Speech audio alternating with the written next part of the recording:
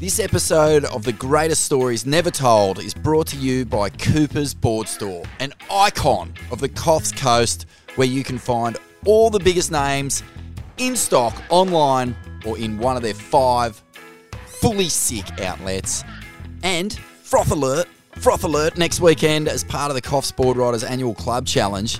If you can get down to the Cooper's Surf Jetty store in Coffs around about 5:30 in the Arvo, this is Friday, March 17, next Friday, I'll be hosting a Q&A with Julian, Khan, Joycey, Brad, Wilson, and handing out a bunch of free shit to all the frothers who want to meet the 2014 Pipe Master in the flesh. That's Julian, Khan, Joycey, Brad, Wilson, live at the Cooper's Surf Jetty store, Friday, March 17, 5:30, thanks to Billabong, JS Surfboards, Coffs Harbour Board Riders, Riviera, Jules' company, and Cooper's Board Store. There'll be pizza and scoos from the Hoey Moey. It's going to be huge. Come on down to Coffs. We'll see Rusty. We'll see the Big Banana. It's going to be filth. And don't forget, if you're in the market for a new sled, coopersboardstore.com.au.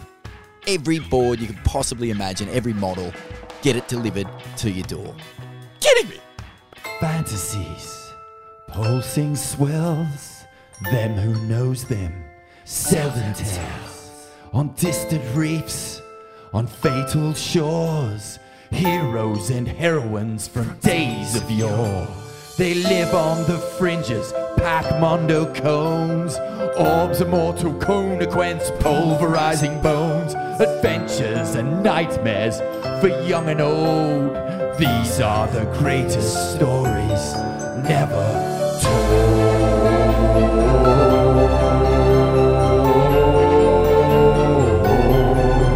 Never told.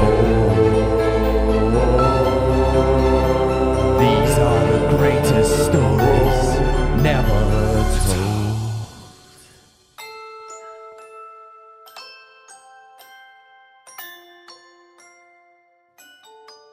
G'day Swellians, welcome to part 2 of the Joel Parkinson You Gotta Lose One to Win One world title story.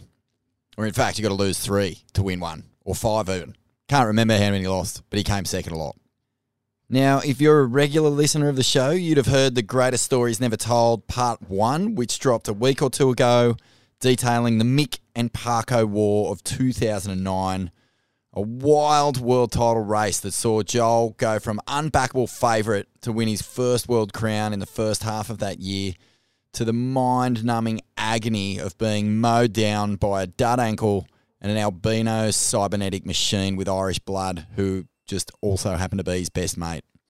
This episode, it takes place 3 years later as Joel once again finds himself in the hunt for a maiden world title. Not only against Mick, but also against the GOAT, Kelly Slater. And it is neck and neck heading into Pipeline.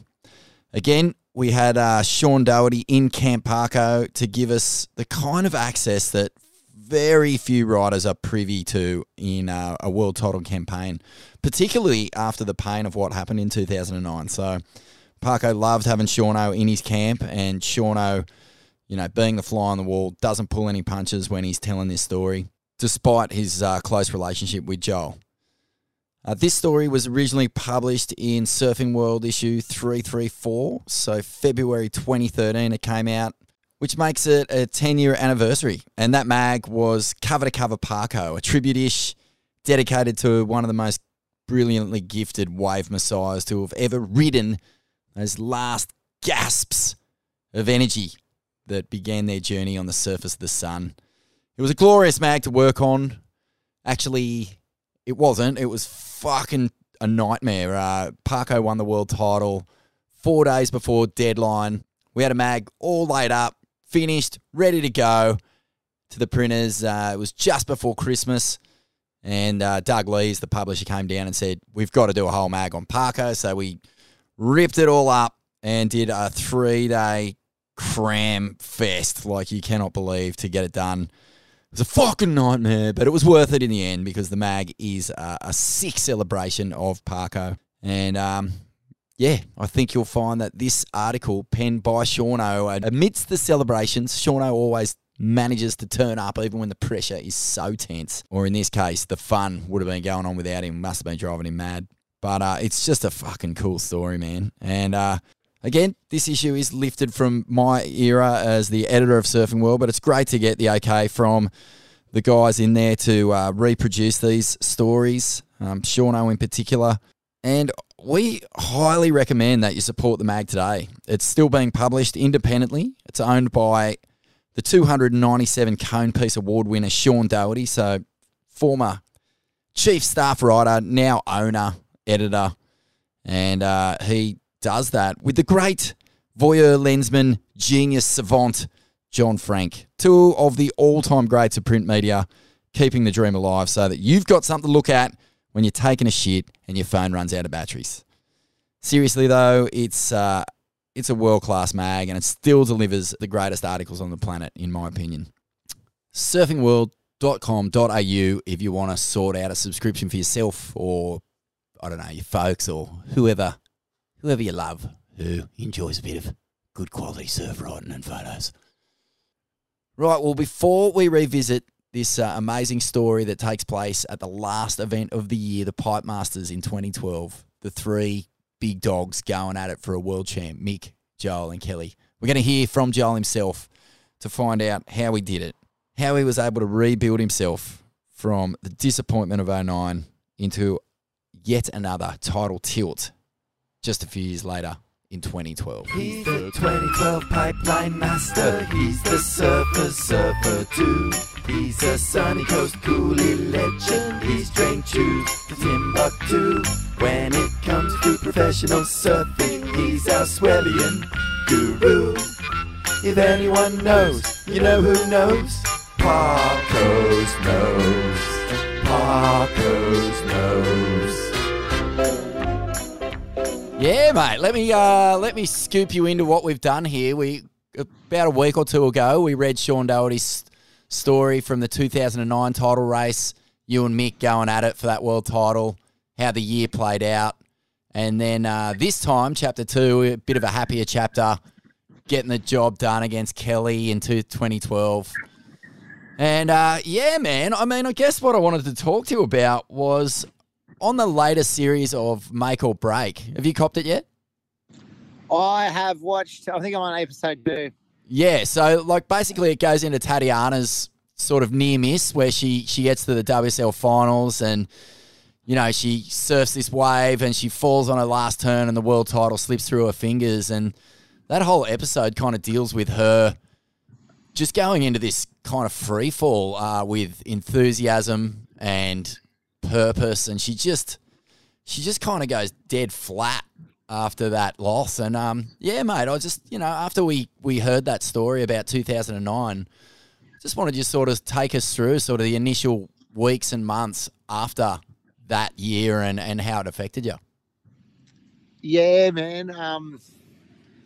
I watched that Tatiana one too, and I mean, whether you lose the heat, I mean, that was a really harsh way because she did literally, she makes that turn, I feel she wins the heat, right? So that was a really harsh thing to watch. But, you know, in saying that, afterwards she was flat. I think I was the same when it happened to me. I was super flat after. I was even to 2011, to New York when I got to my lowest point when I was trying to convince my wife, Monica, that I was giving up. I was so over it. In 2011 at New York, I was like, this is it. I'm done. I'm calling it. I'm over the tour. I just felt like I was just grinding. There was like I was still kind of getting results and stuff, and I was still on the top, you know, 5, I think, at the time. But I just felt like I just needed some space from it because there was probably a few scars of pain from that loss too. And I'd put in so much effort into it, and I just had, you know, got injured, and then I just felt like I just missed a couple of silly decisions in 2010, and then in 2011 I was over it. But then come into 2012. Well, you know, hang on, just before you go into that, because in 2010 you don't make a final, and That's pretty rare for you. I mean, you've sort of came out that year before, won 3 of the first 5. You can kind of sense that that's happening. But I find it amazing that, you won that 50 years of bells against Fanning. That was a psycho final in 2011. Yeah. And then you get to New York and you're just not feeling it? Like, even though it felt like you were kind of on the comeback? Yeah. Wow. I know, and I just was so over it. You know what really made me really flat? And it's some weird trigger. I don't know what. I went out to Long Beach where the contest was, and we had a room there. The waves we surfed, had a couple of days, and then it went flat. And they were like, we had a couple of days before the contest started, so we went into the city for 2 nights, I think. And when I come back for a couple of days before it started, maybe 2 days before it started, my board bag had been opened and my Bells board had been stolen. Just my Bells board, my favourite board for the year. And I was furious. I was just like, I was over it anyway, but that was the one that just ripped the lid off. I was just like, I'm over this. And the whole time I was there, I just wanted to give up. I didn't even care if I made the heat or not. I had that. It was a really shit spot to be in when, I guess you're in the peak of your career. But it's hard to get out of those ruts when it means so much to you, I suppose. Yeah. And so one of the I think one of the most iconic images in pro surfing history, like one that says so much more than, standing on a holding up a trophy or anything like that, is that photo of Mon holding your head in her hands in Mundaka. This is in the 2009 race when it's all sort of really delaminated. And so you tell her when you get to New York, the woman who's been by your side and ridden all of that agony with you and seen you really, heartbroken. Like, when you tell her that you want to give it the flick, what did she say? Oh, she was like, no, give it a bit more time, give it time. You'll get through, just give it a little bit more. And Kat was just reassuring me, I guess, that, it's a rut I'm in and I'll get out of it. And I don't even know why I come back. Maybe it was just the year ended. I went home and enjoyed myself. And well, did you go from? Did you actually go from New York to San Fran first, or was that part of the same? I think it was New York, Europe, right? New York, Europe, and then when was San Fran? Do you remember? That was towards the end, hey? Yeah.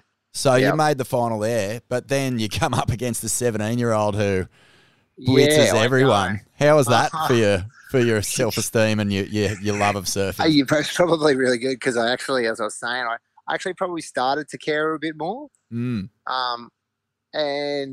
then once, and I think because when I went to San Fran, it was pretty much going to be Luke and I. We were kind of parting ways on our stuff, so we kind of went, let's go out and we'll go for a bang, like get out and make it a good last time together while he's coaching me. And got to the final, and I knew the hype, and I knew Gabriel was amazing. But I thought, no one's, skid or stumble. No one's come up against him and challenged him yet. And I didn't either. He just absolutely waxed me. I think I might have started, I can't remember, maybe almost a 7, maybe a high 6 or something. And I was like, yeah, I'll just build on that. And then he just went bang, bang, bang. And I went, oh, no. He went 8, 9. I just went, then I think I might have got a 5. And then he went a 7. And I was just, no, what is this guy? So in a weird sort of roundabout, it's kind of almost a contrast to what you'd think, is that actually a little bit of a fire back under you? Yeah, I suppose. I mean, and then I was all pumped I still was enjoying surfing. That's the one part. I never didn't fall out of love with that, which is probably, that one's a hard one to come back from. But I still was loving, I was like, I couldn't wait to go get to Hawaii and go surfing. I wasn't looking forward to competing, but I was happy to get to Hawaii and go surfing. Sick. Yeah, and then, then I kind of couldn't really tell you what. Maybe it was just some time apart and to decompress and finish that. It really makes I think maybe having breaks, having that off season and starting a new season. When I started in 2012, and it's a bit cliche, but remember Kelly's one, letting go, and it all goes, it all falls into place. It was very much like that. Like I really cared for my surfing, and I cared for competing enough to be focused on it, but I didn't care for, that it was going to change me, not winning a world title or anything. That I'd kind of given up on it. Not that I'd given up on it, but I kind of thought, I can work hard and hopefully I get there. But it made me just maybe focus on the smaller steps and not looking at a finish line. Yeah, it's funny that you say that, man, because that's like one of the big coaching mechanisms that they use at the HPC, and part of all the Aussie push that's come through now is like enjoy the journey, don't focus on the result, and it's fully working. Like and it's a proven formula. It's a proven formula, and probably coaching has come leaps and bounds from 10 years ago when I won, even and leading up to our those years where we were in the pinnacle of our career.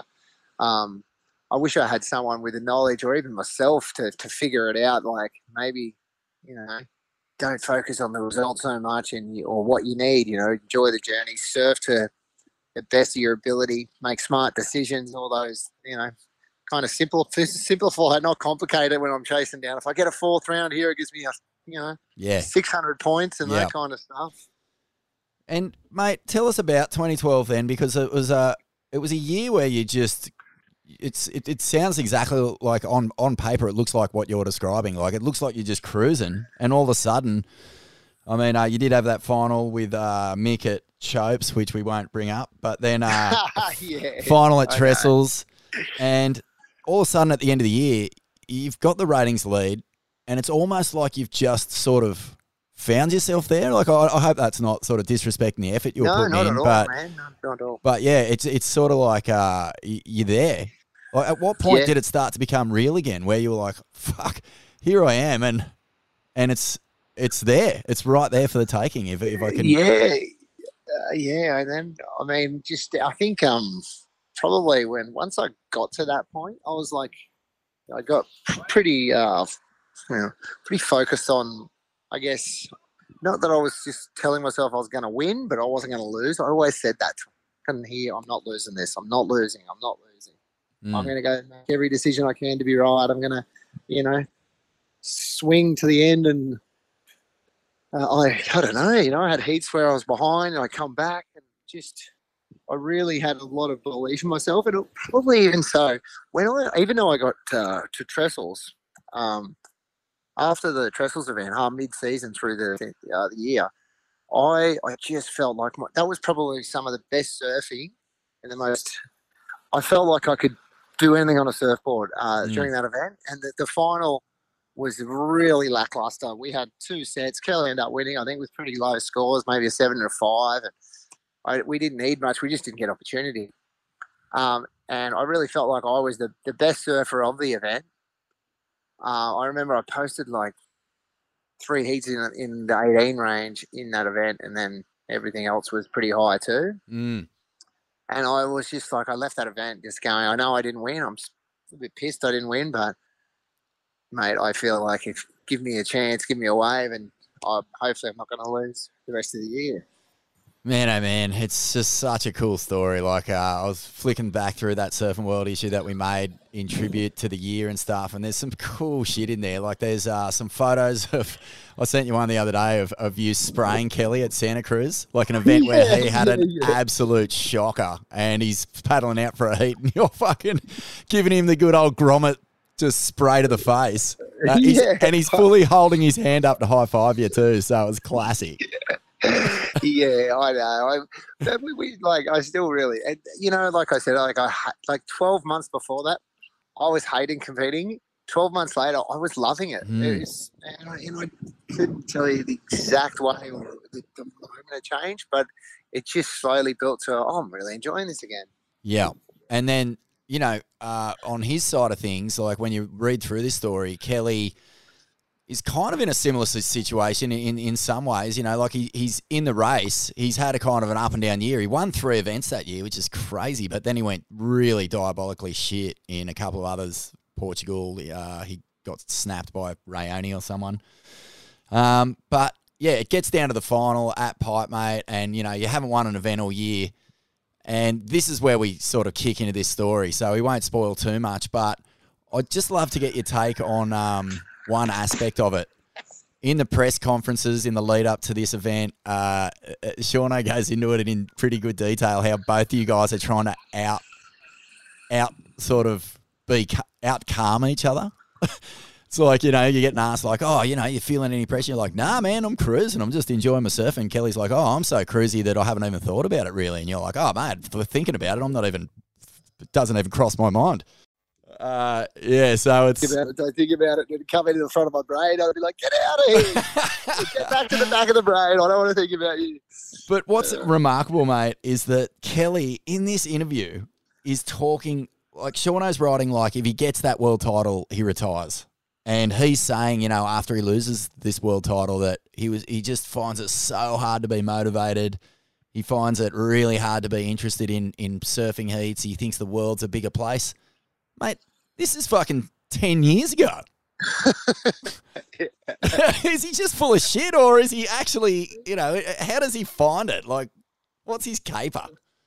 I don't think he just loves it. Maybe he just loves surfing and loves competing. And the thought, oh, I'm over it. I've had enough. But the thought of stopping is way scarier than the thought of, just, maybe not enjoying it a few times. But I think he just loves it. Yeah, same. Well, mate, thanks so much for your time, and we'll rip into this story. If you get a chance to listen to it, have a go, because... Yeah, we sure will, mate. Oh, mate, Shauno is just... He is the best, and your relationship with him and the access that he was able to have in both these years is just something that's cherished, because it's really all laid out. And mate, I just got the biggest rush of goosebumps thinking about it. It was sick. Oh, mate, I know. I find myself, even though it's 10 years ago, every now and then it pops up in my brain. I start thinking about it. That definitely brings back so much emotion and puts a smile on my face. So probably should think about it a bit more. Awesome, mate. All right, see you down at Bells. Cheers, Mono. I'll see you at Bells.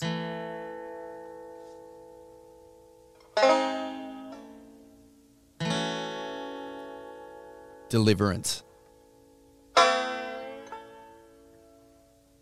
Behind the scenes of a world title climax for the ages.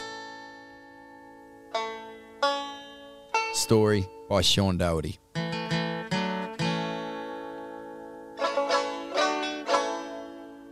There's a rooster in the yard, a dandy golden bird with a green sheen that goes beneath the coconut palms in the hour before the dawn.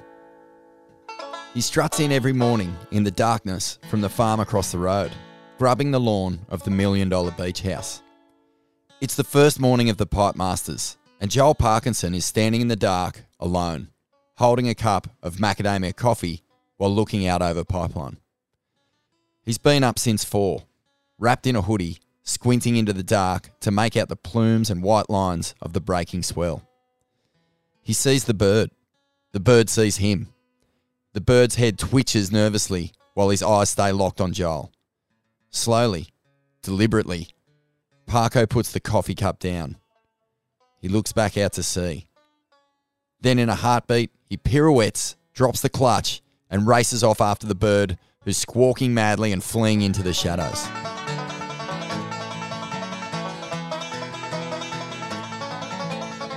Joel Parkinson is here, chasing the one missing piece in an otherwise perfect life. And it's not a chicken. Joel knows this backyard too well. 3 years ago, it was here he broke down after losing the unlosable world title. He punched walls, impaled surfboards, collapsed and sobbed. He'd led the ratings for most of the year, only to blow out an ankle and watch on helplessly becalmed as good mate Mick Fanning slowly, excruciatingly, inevitably ran him down. When Mick finally claimed the title at Pipe, I remember Joel coming up to me in the same backyard, saying, "I've got to go down there, don't I?" I told him it was probably going to be the worst 10 minutes of his life, but that if he didn't go down there and cheer his friend up the beach, he'd spend the next 10 years regretting it. That year lives with me more than anything, says Joel. I lost the title because of my ankle, and it came down to a few heats in the end. It'll always haunt me to lose that lead after being so far in front. The only thing that will make it go away is, well, you know. The 2012 World Surfing title will be decided on Hawaii's North Shore. And again, Joel and Mick are in the running. But this time, they are not alone. It's not just a him and me this time around. It's him, me, and a guy who's already won 11 of the things. Coming into pipe, Kelly Slater and Joel are neck and neck in the ratings. Joel a struck match ahead. Kelly, however, takes the ratings lead if he makes the quarters, and he's only missed the quarters twice in a decade. Mick is a smoky. He needs to win the contest. Joel is the sentimental favourite for the world title. Kelly, the logical favourite. The heart says Joel, but the head says Kelly. Amidst the celebrated regeneration on tour this year, these three, who hold the past 7 world titles between them, Kelly 5, Mick 2, and Joel none, have re-established the old guard by outsurfing the new. Their seasons have contrasted. Mick won Bells in Tahiti, but blew a head gasket in Europe. Joel has been metronomic, making the semis and finals at will, but unable to win a contest. It's Kelly, however, whose form line has been the hardest to pick. We've seen this year the continuing evolution of the world's greatest sportsman, and there have been times where he surfed like he could win world titles for another decade, but at other times, he surfed like a 40-year-old should. There have been times when he's looked like Austin Powers, sans mojo, and for every groundbreaking Bell spinner or cloudbreak chicane, there has been a steamer lane discombobulation. After Santa Cruz, I think he was shocked himself how out of sync he was with the place, offers Mick Fanning, because I've never seen anything like that with him before. But the form line means little, because we're at the pipeline. Kelly knew he only had to get the title fight to pipe, and the advantage was his. History says so. No one dissects the lineup and opponents out here with the same graceful efficiency as Kelly Slater. I'm super comfortable at Pipeline, says Kelly in one of surfing's great truisms. That's what I've got going for me. I've won a couple of titles here with the last heat of the contest, but I've also lost a title with the last heat of the contest too. But those don't matter at all. They're just a feeling, an experience, an emotion, and that can be positive or negative depending on how I channel them. I think Joel is trying to keep his mind off it, but in reality, he's trying to win his first world title, so he's going to have a lot of pressure on him. But while Kelly might have the history, the swagger, and the arena in his corner, Joel has hope. Don't worry about a thing, 'cause every little thing gonna be alright. Joel's house is booming Marley's Three Little Birds, his theme song.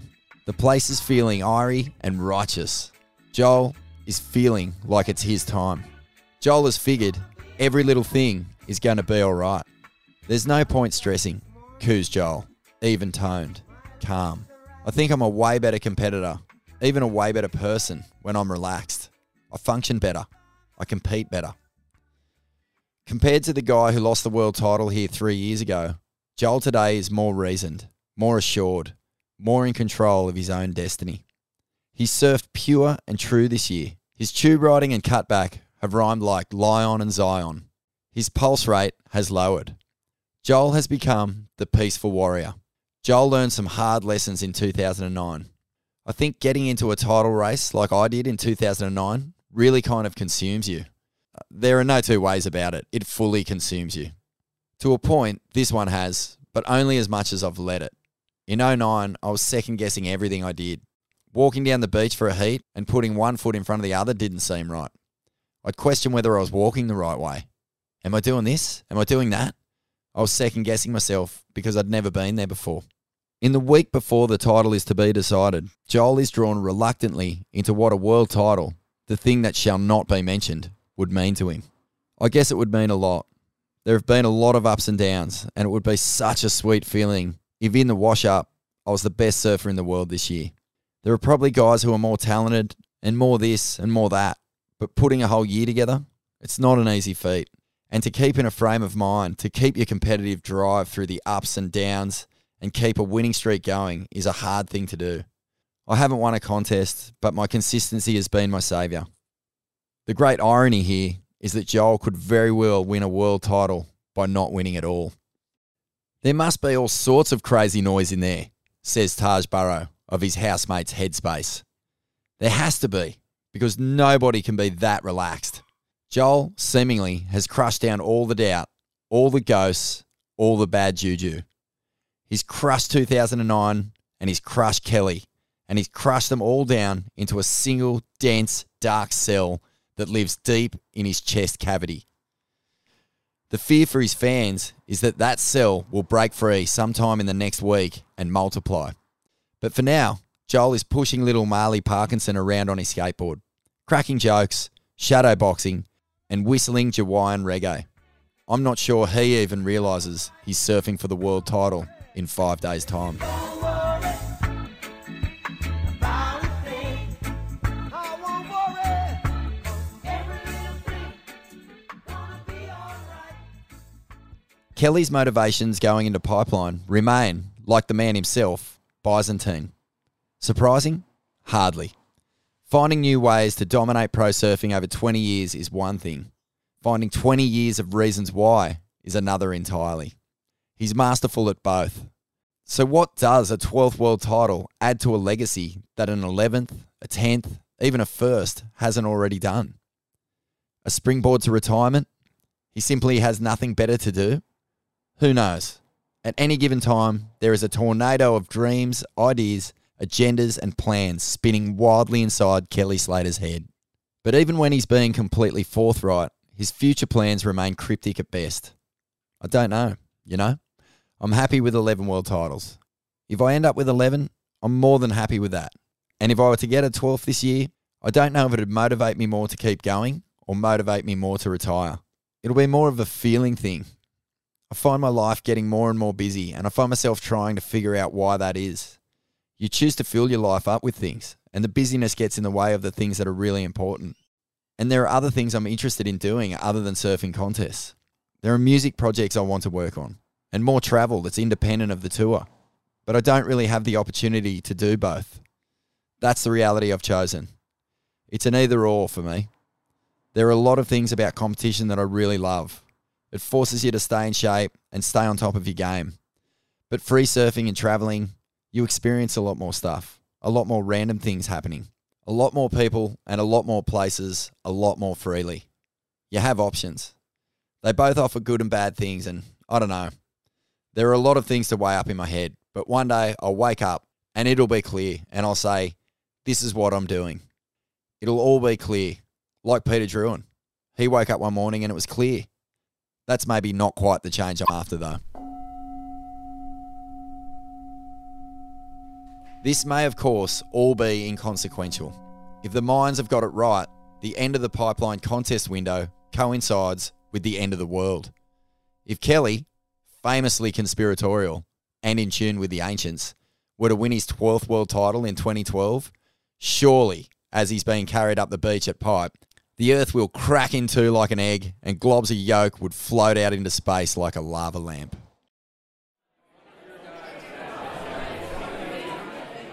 The Turtle Bay Hotel. Gated, manicured, and full of rich white folk with golf clubs and swizzle sticks. They've just announced a 1,300-room expansion, which hasn't gone down real well with the country folk out that way. Enough hotels already, the hand-painted sign says just down the road. But the hotel is teeming these days. Just try getting a table at Lele's, or even a car park. The Pipe Masters press conference is being held at Turtle Bay, and Parko is circling the lot in his silver SUV when he spots an empty space.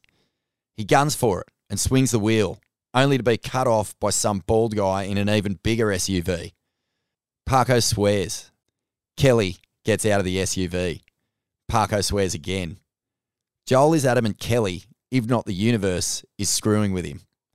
A few days earlier, at a charity golf day in honour of the world's worst golfer, Andy Irons, a longest drive contest is held where everyone has to match Kelly's opening 328-yard salvo.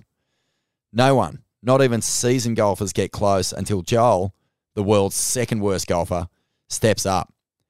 He strikes the ball crisply, and it shoots like a dimpled white comet down the fairway. Exactly 327.5 yards.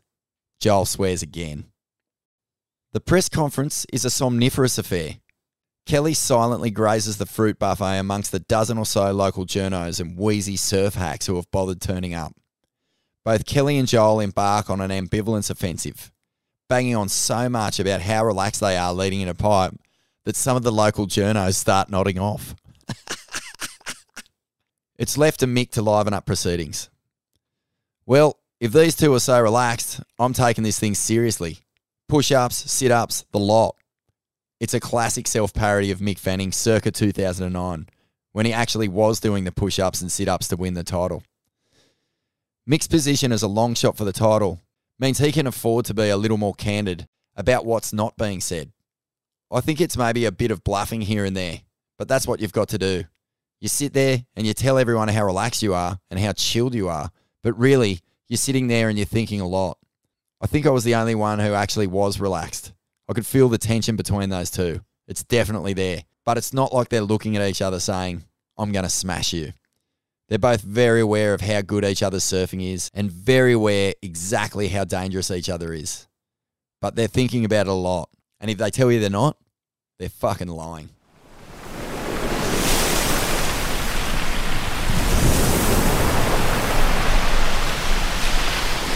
The first day of the Pipe Masters features the low seeds against the local pipe guys. But the real show goes down after the final hooter of the day. Maybe the most pivotal moment of the whole world title vaudeville act happened just as the Cayena Point sunset was being Instagrammed 500 times. The swell is bombing out of the west. It's the storm before the storm. It's borderline second reef, and the pipe guys are doing what the pipe guys do, dropping from the skies. Some ride to glory while others get carted away, and the wail of ambulance sirens pierce the afternoon.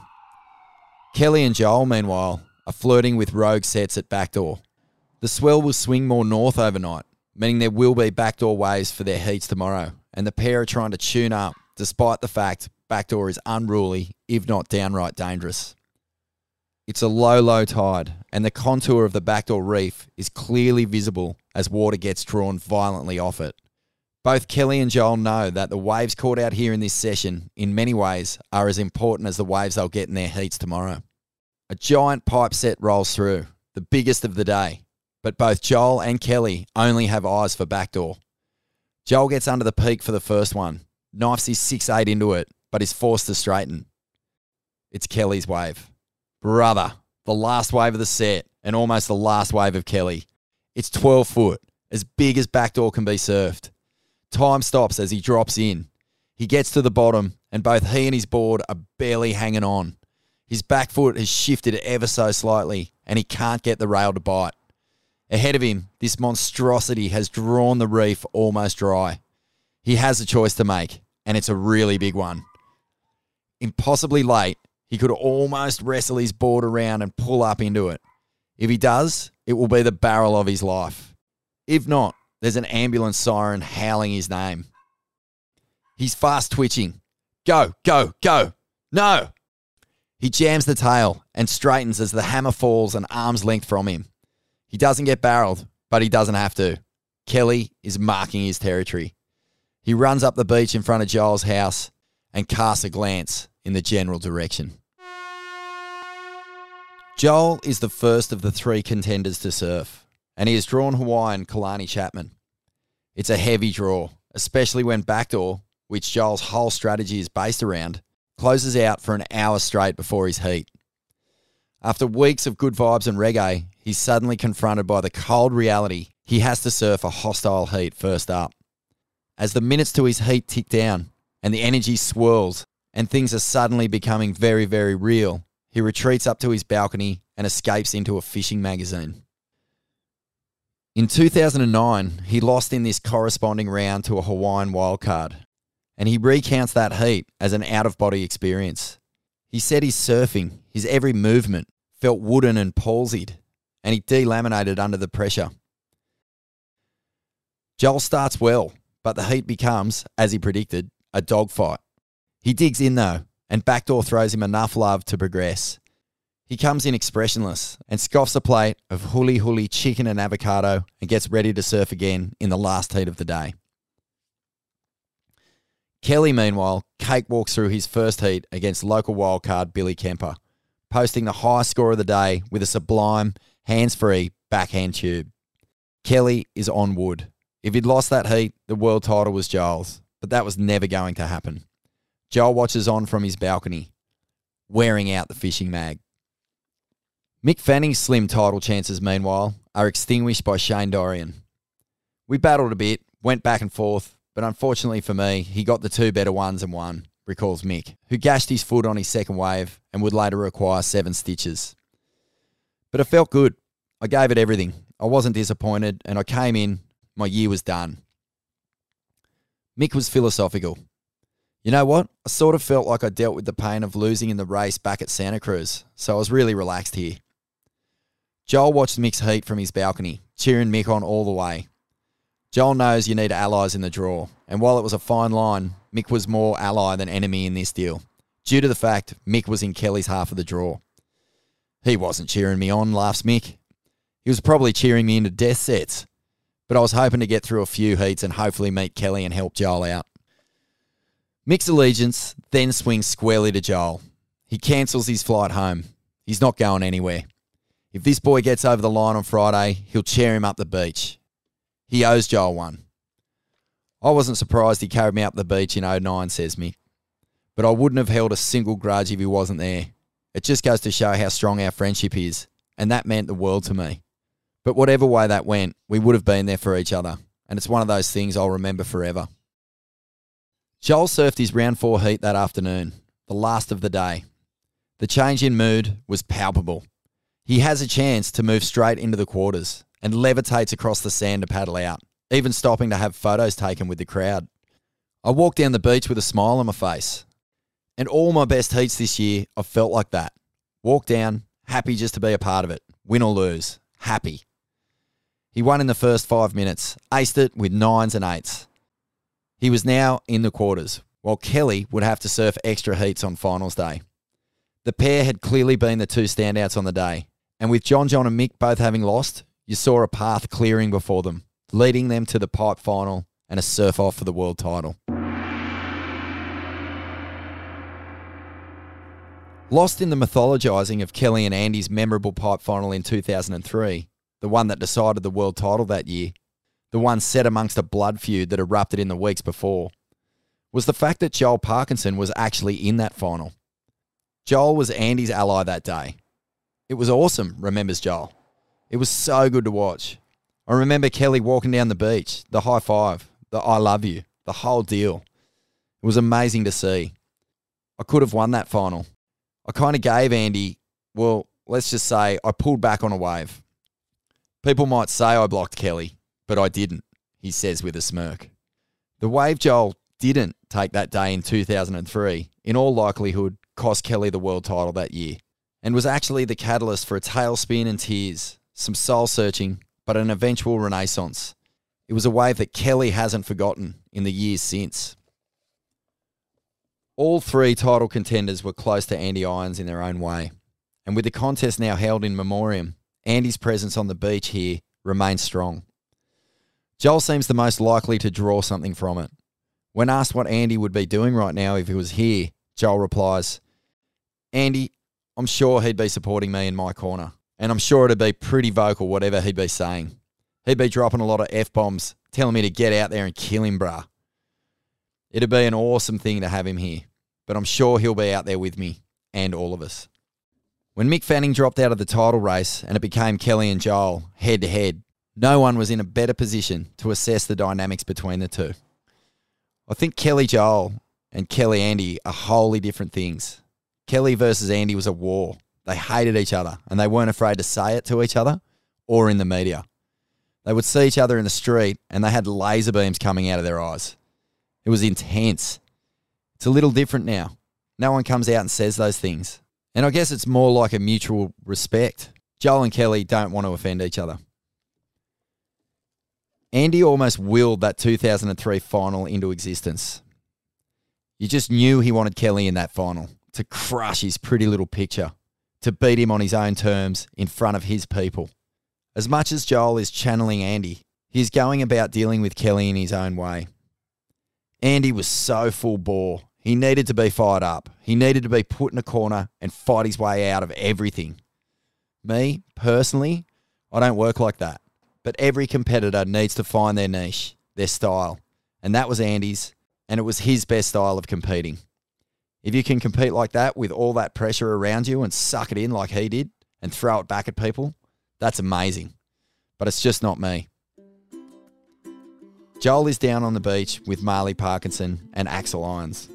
The blonde 2-year-olds are wrestling in the sand, scrapping over a board like their old boys once did. Axel won't give up, and Joel has to pry them apart. Watching on laughing, Makua Rothman comments, "Apple don't fall far from the tree, bruh."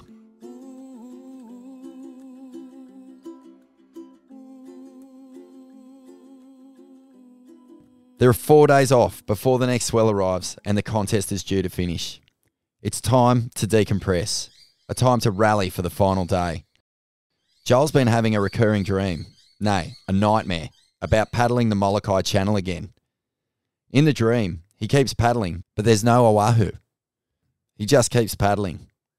He wakes up tired.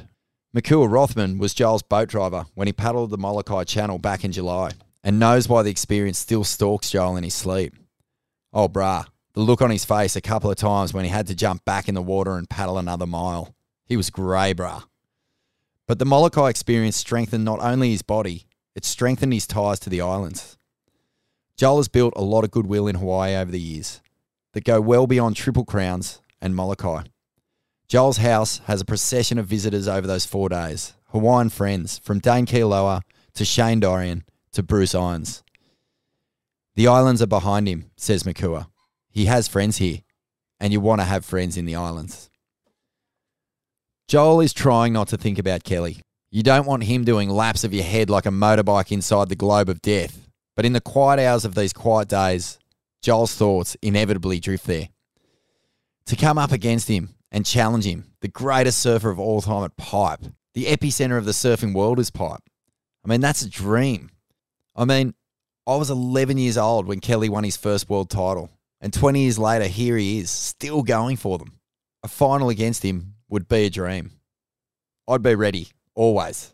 Give him a big hug and an uppercut and let's go. And if he told you he loved you, I'd tell him I love him right back. It'd be awesome. It'd be perfect. That's my trick. I'll kill him with kindness.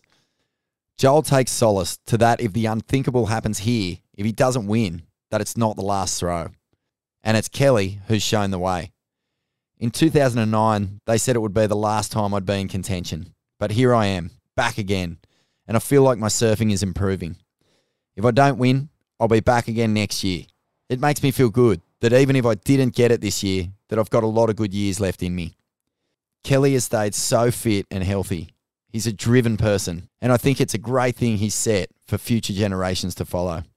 If you've got a healthy body and a healthy mind, you can stay at the top level for who knows how long. Tom Curran drops around the morning before the final. Rabbit Bartholomew is surfing Pipe out the front on his own. Sonny Garcia is down on the beach in front of the house while Occy sticks his head over the fence from next door and asks if Joel wants to go for a surf. It's as if they're being drawn here by the local mana, world champions, wandering in without really knowing why, being sent to offer their blessings. Curran sheepishly stands in the corner, unsure whether to go over and interrupt Joel. I laugh and tell him he'd be doing Joel a massive favour if he did. Joel's face lights up. Mick drops around later that afternoon with a plastic bag on his injured foot, and the pair spend an hour on Joel's balcony, chatting like they're on the balcony of the surf club at Rainbow Bay. They talk about everything but surfing. They talk about Taylor Knox's retirement party. They talk about the Victoria's Secret show they watched on TV last night. They don't talk about the one thing that shall not be talked about. They don't need to. Joel knows now what needs to be done to win the world title. Mick knows too. If I was in his situation, my whole focus with every cell in my body would be saying one thing: win the Pipeline Masters.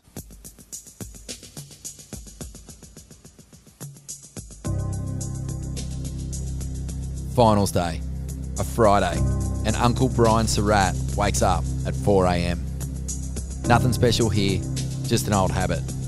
Uncle Brian has been collecting sunrise shells on the beaches of the North Shore for years in the pre-dawn dark, and he's walked into Joel's backyard at 6 a.m. this morning wearing his lucky sunrise shell necklace. The shells are incredibly rare, but yesterday Joel found one while playing on the beach with Marley, a tiny one, as big as a thumbnail, and he has taken it as a sign from above. Uncle Brian has also brought round a tray of eggs from his chickens for Joel to put some lead in his pencil. Uncle Brian doesn't drink, but has vowed to have a few if Joel wins today, because Joel's his boy. As the light seeps over the escarpment, there's not a soul in the water. The building west swell is butting heads with a whipping northeast trade wind. It's pissing down. It's ugly. Ah, bullshit weather, barks Uncle Brian. It's an ugly duckling morning, destined, however, to later become something truly beautiful. Joel paddles out at Pipe alone, but is soon joined by young Brazilian Gabriel Medina, who has drawn Kelly in the first heat of the day. Gabe is an unlikely ally for Joel today, and Joel paddles over to him smiling. "Hey Gabby, see you in the final, huh?" If that were to happen, Joel would be the world champ. The way you beat Kelly out here is to keep him off the best waves, and no one does that better than Gabe Medina. In the first heat, he hassles Kelly in, under, and around the peak and keeps him out of the sweet spot. Kelly trails badly and snaps a board. His belated revenge on Gabby coming when the nose of his snap board, floating free in the lineup, trips Gabby over as he comes flying out of a gaping pipe barrel. Kelly could not have placed it there better. Kelly is forced to surf the losers round to make the quarters, and a loss in the losers round would lose him the title. Earlier in the week, he'd been asked if he had a fear of 2003 repeating and the title slipping through his fingers on the sands of Ehukai. We all have fears on lots of levels. I definitely have a fear of not doing my best and accepting that. Kelly paddles out against Miguel Pupo, knowing that if he wins, he moves into the lead on the ratings and the title is then his to lose. He opens with a 9.57 and the bear is awake. In Joel's backyard, the glimmer of hope that Kelly might stumble in this round, that Joel might win the title without surfing a heat today, is quickly snuffed out. There's a looming sense of fatalism. The Slater dreadnought is bearing down. And so begins maybe the most intense, emotional, and downright breathtaking day pro surfing has seen in many moons. Pipe comes to the party. The sun is shining and backdoor is rifling. Joel and Kelly thrust and parry. The title rides on every heat. A loss for either loses the title.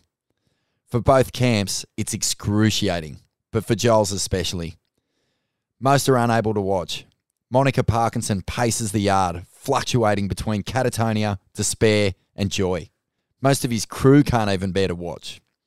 Marley Parkinson and Axel Irons fight over the skateboard for the 50th time, oblivious.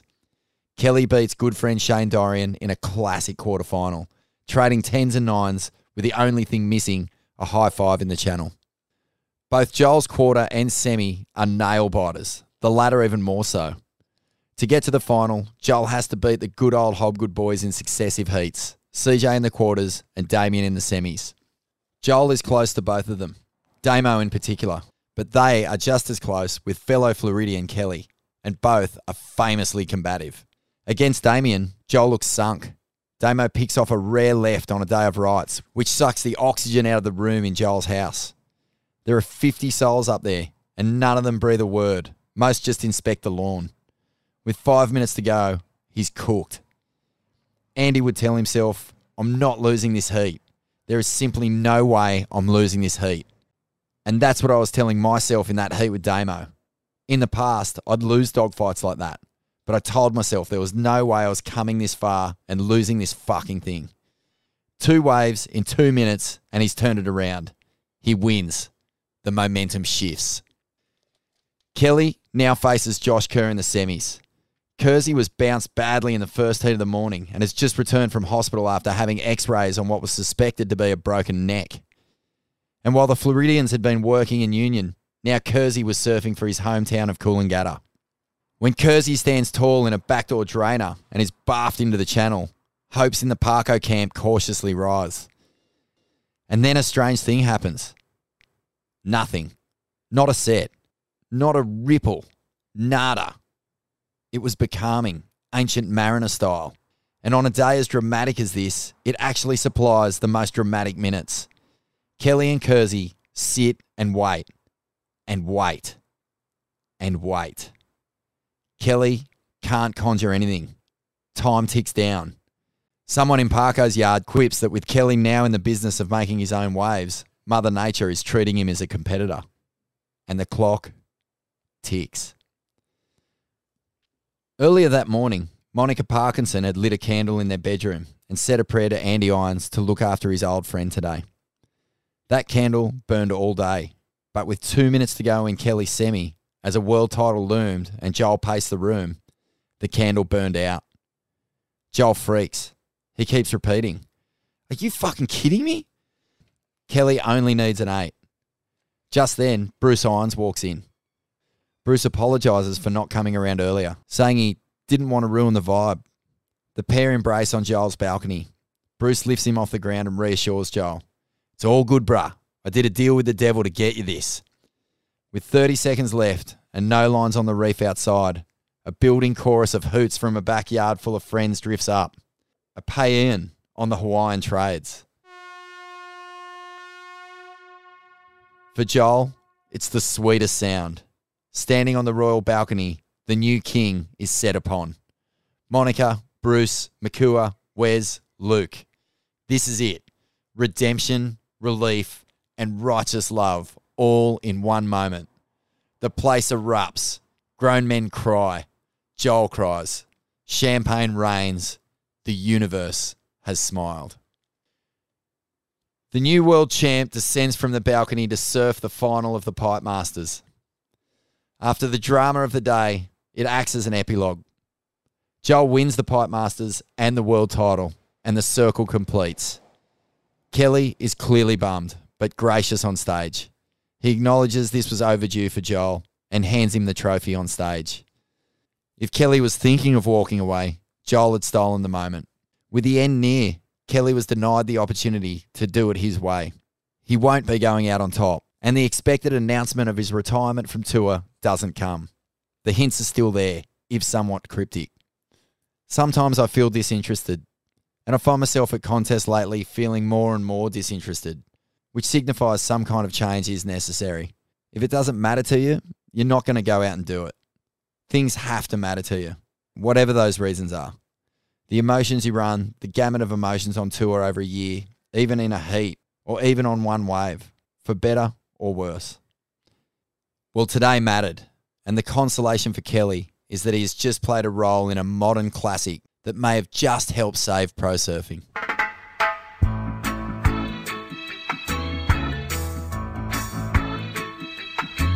The following day, I'm sitting alone in Joel's backyard. The place is littered with tequila bottles and half-sucked limes. There's a dirty ripped t-shirt emblazoned with the words, "I finally fucking won." The world title trophy sits in a corner, some dubious concoction still slooshing around in the bottom of it. Pipeline continues to pump.